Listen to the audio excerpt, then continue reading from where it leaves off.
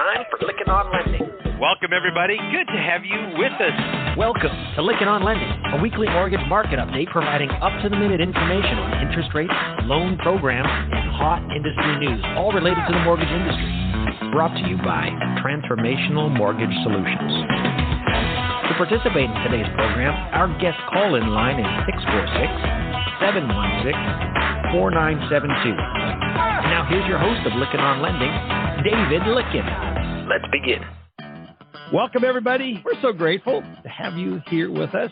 Again, this podcast is created by mortgage professionals, and we're here for mortgage professionals. But we're most grateful for you, our listeners. We appreciate you being here. Again, our commitment is to bring you timely information in an audio format that you can listen to anywhere, anytime. We are proud to be a part of the Industry Syndicate. Check out all the podcasts at industrysyndicate.com. We're also grateful for our sponsors. The Mortgage Bankers Association of America had a great interview with Michael Fratantoni. Got a lot of positive feedback at the interview. Also caught up with our friends at Finastra. They're doing a great job with the mortgage bot solution. A lot of new innovation coming in with them. Grateful for their sponsorship, as well as Lenders One, as well as the Mortgage Collaborative. These two co-ops do a great job of helping lenders connect with each other of their same size.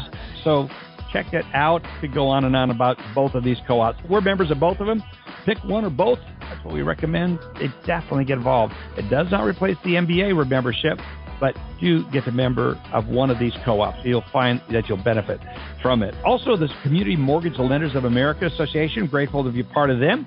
CMLA, as well as Accelerate. Josh Friend does a great job. Again, that interview that we did with Josh Friend still getting radically downloaded because of the radical things that they're doing inside their company to connect you with borrowers. Great borrower engagement platform.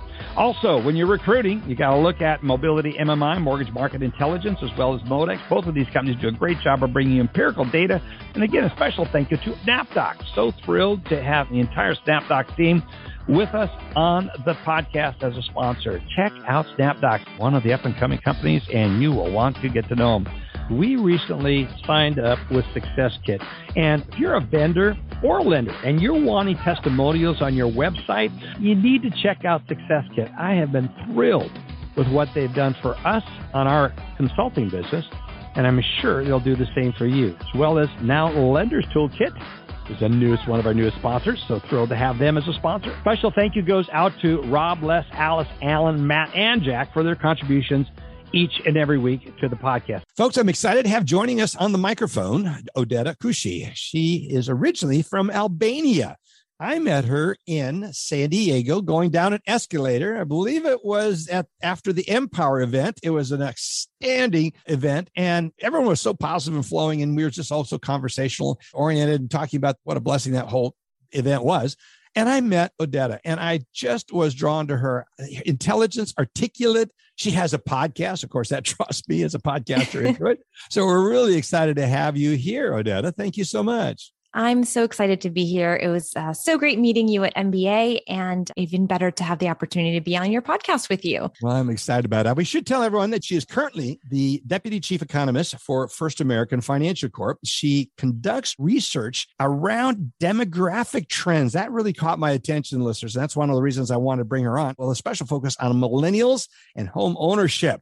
We're really looking forward to getting into all of this, but get us a little of your background. How did you go from Albania to Deputy Chief Economist at First American? Tell us about that journey. I love that. Yeah. So I was born and raised in Albania, moved to the US, upstate New York, specifically when I was about 7 years old. And so I've actually always been just fascinated and interested in housing, homeownership as kind of part of that American dream. So I studied economics, really liked statistics. And so all of that came together, and I was able to kind of focus on economics, obviously, and the statistics that are so important in analyzing economic trends, and just really developed an interest in real estate and housing and homeownership. And demographics are just so important in housing and in being able to forecast what's going to happen in the housing market. And so I've just always been interested in the topic and just feel very lucky to be able to work in the space. Well, the whole topic of demographics is really focusing on where the industry is going, what we have lying ahead. And it is really interesting. So let's get into the demographics part of this thing. Mike Fratantoni put out some great slides at the conference, talked about the single biggest group is the millennials and the Gen Zers. It's kind of a mix. It's right on the cusp there, if I remember correctly from that slide. I'm very interested to get your perspective as when are these people going to start buying? When is this group going to start buying homes? Yeah, that's a great question. And when we talk about housing, demographics has to be discussed because this is a fundamental of housing. And millennials are the largest generation in history, ranging between the ages of 25 and 40. And they really gained this reputation as the renter generation and the avocado toast generation, that they were always going to be renting. And that's just not the case.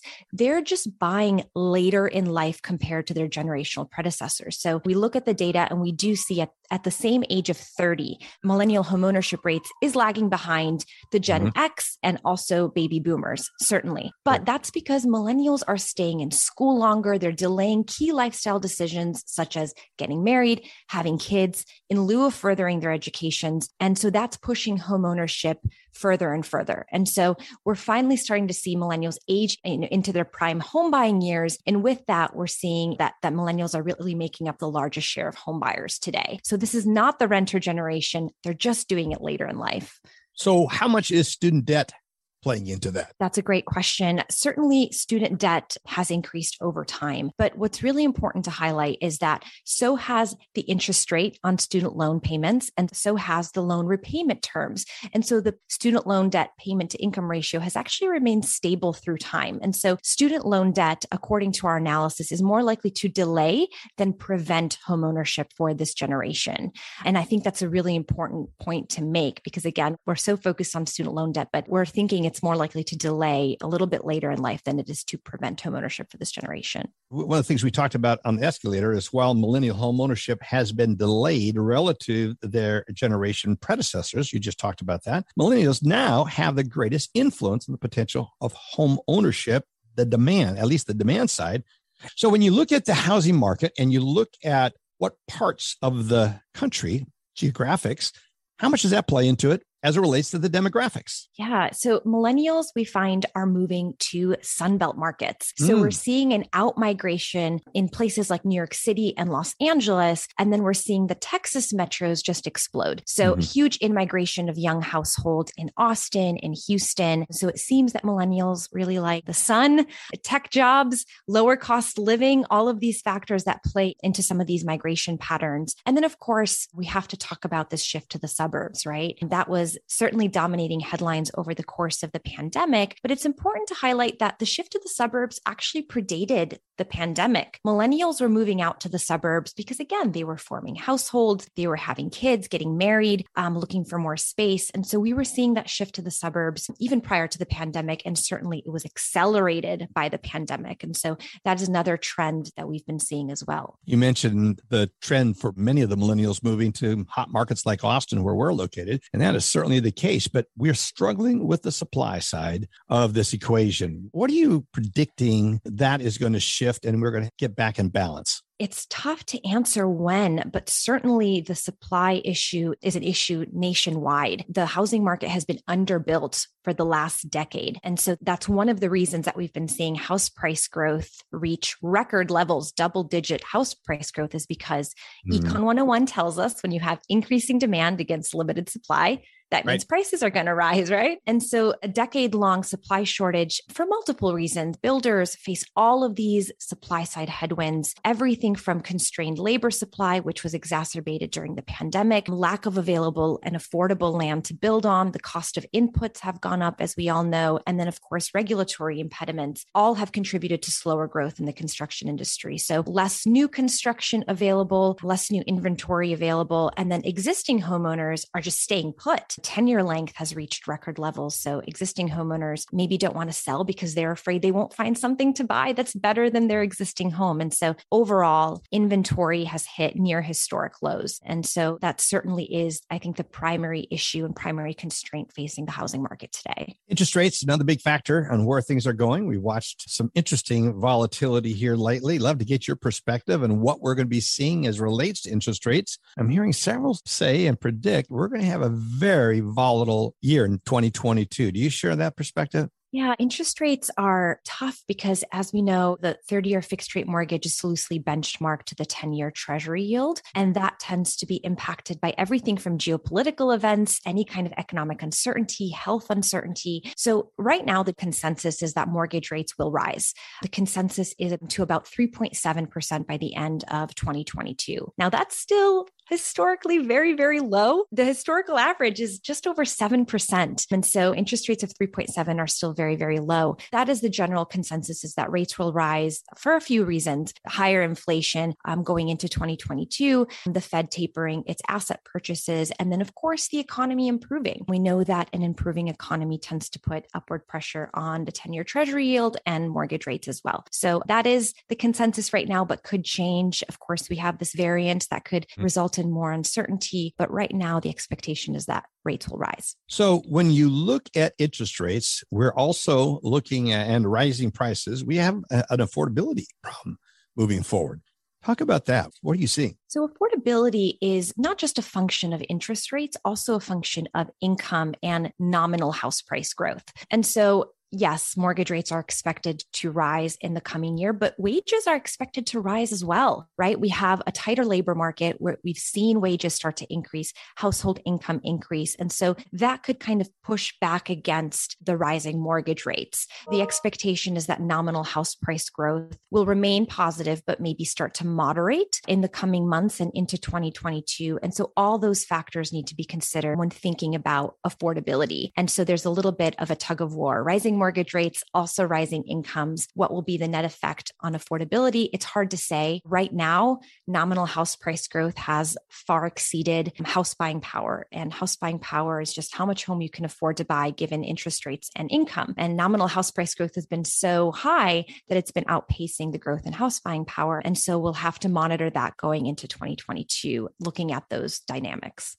We talk about the geopolitical world we live in. We look at just what we have in politics here in good old USA. Talk about how you guys are seeing this play out in 2022. There's more and more concern about the amount of debt we're putting on ourselves and on our children and our children's children. How much is that going to have an impact on where we end up in housing? That's a great question. And when I think of politics and what relates most to housing, I always go back to monetary policy and the future of monetary policy and what that could mean for the housing market. And the Fed Chairman Jerome Powell recently came out and said that we should not be using transitory anymore. Maybe inflation is going to stick around longer than the Fed anticipated. And so what is the implication of that on the housing market? Well, higher inflation is likely to result in higher 10-year treasury yields and potentially higher mortgage rates as well. And so that's how I like to think of monetary policy impacting housing. It's not necessarily what will the Fed do with the federal funds rate. It's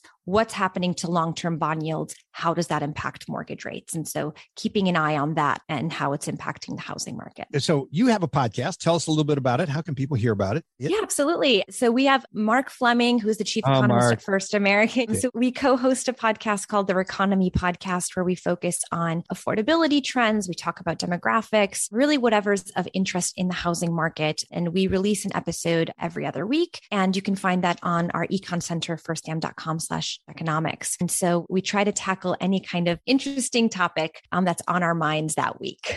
So give us an example of some of the topics that you have been tackling. Yeah, absolutely. So obviously we have a focus on affordability, and there's a lot of questions about what rising rates could mean for the housing market. And so recently we did an analysis looking back in time and looking at different rising rate eras and figuring out what impact there was on home sales and on house prices. And what we found is that home sales and house prices are both fairly resilient in the face of rising mortgage rates, house prices particularly. And that's really because house prices are what we call downside sticky. Homeowners would rather withdraw from the market rather than sell at lower prices. So we found that during different rising mortgage rate eras, house prices tended to continue to stay positive. So house price growth remained positive. And home sales for the majority of these eras actually continue to go up as well. And so that's been one of our focuses, trying to understand what might happen in a rising mortgage rate environment. So one of the things we talked about is how the housing market was largely pandemic proof. We got to hear, what do you mean by it was largely pandemic proof? Well, the housing market hit so many records over the course of the pandemic, home sale records and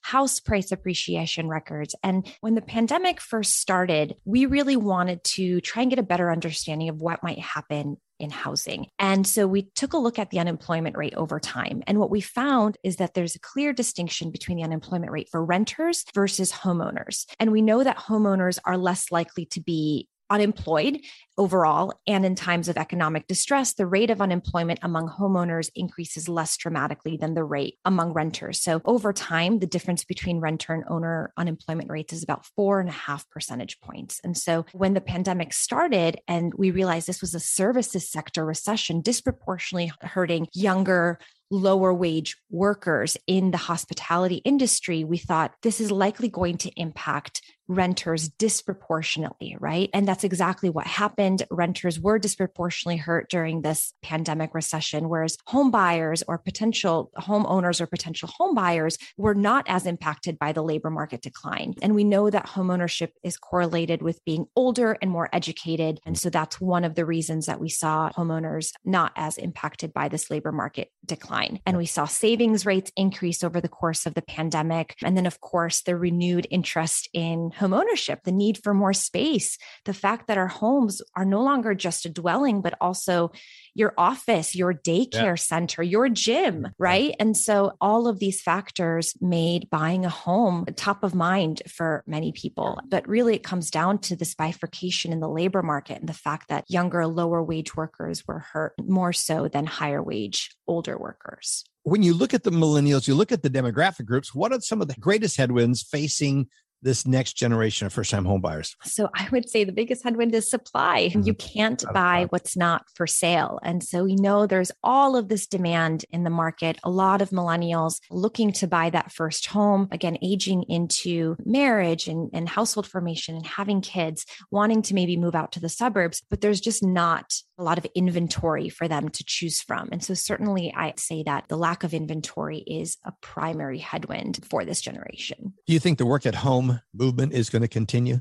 I certainly think that we're headed towards a more hybrid environment. I think that we're in for more work from home days than prior to the pandemic. And that'll have some really interesting implications on commercial real estate as well, right? There will be this untethering of us from our downtown centers. Maybe we don't need to go to the office as much, or maybe there's more demand in the suburbs where a lot of people have moved over the course of the pandemic. So I certainly think that the work from home will be here to stay even after pandemic concerns wane. Such a joy to have met you and have you on. We're going to post links to your podcast in our show notes so that people can click on them and go listen to them. Again, really looking forward to continue to follow you. Would love to have you back on, continue this conversation. Thank you so much, Odetta.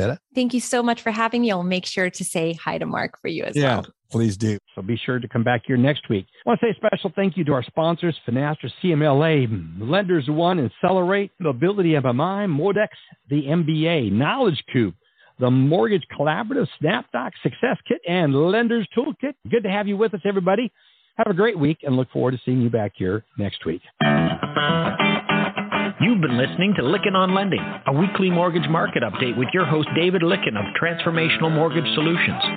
Join us next week, and thanks for listening.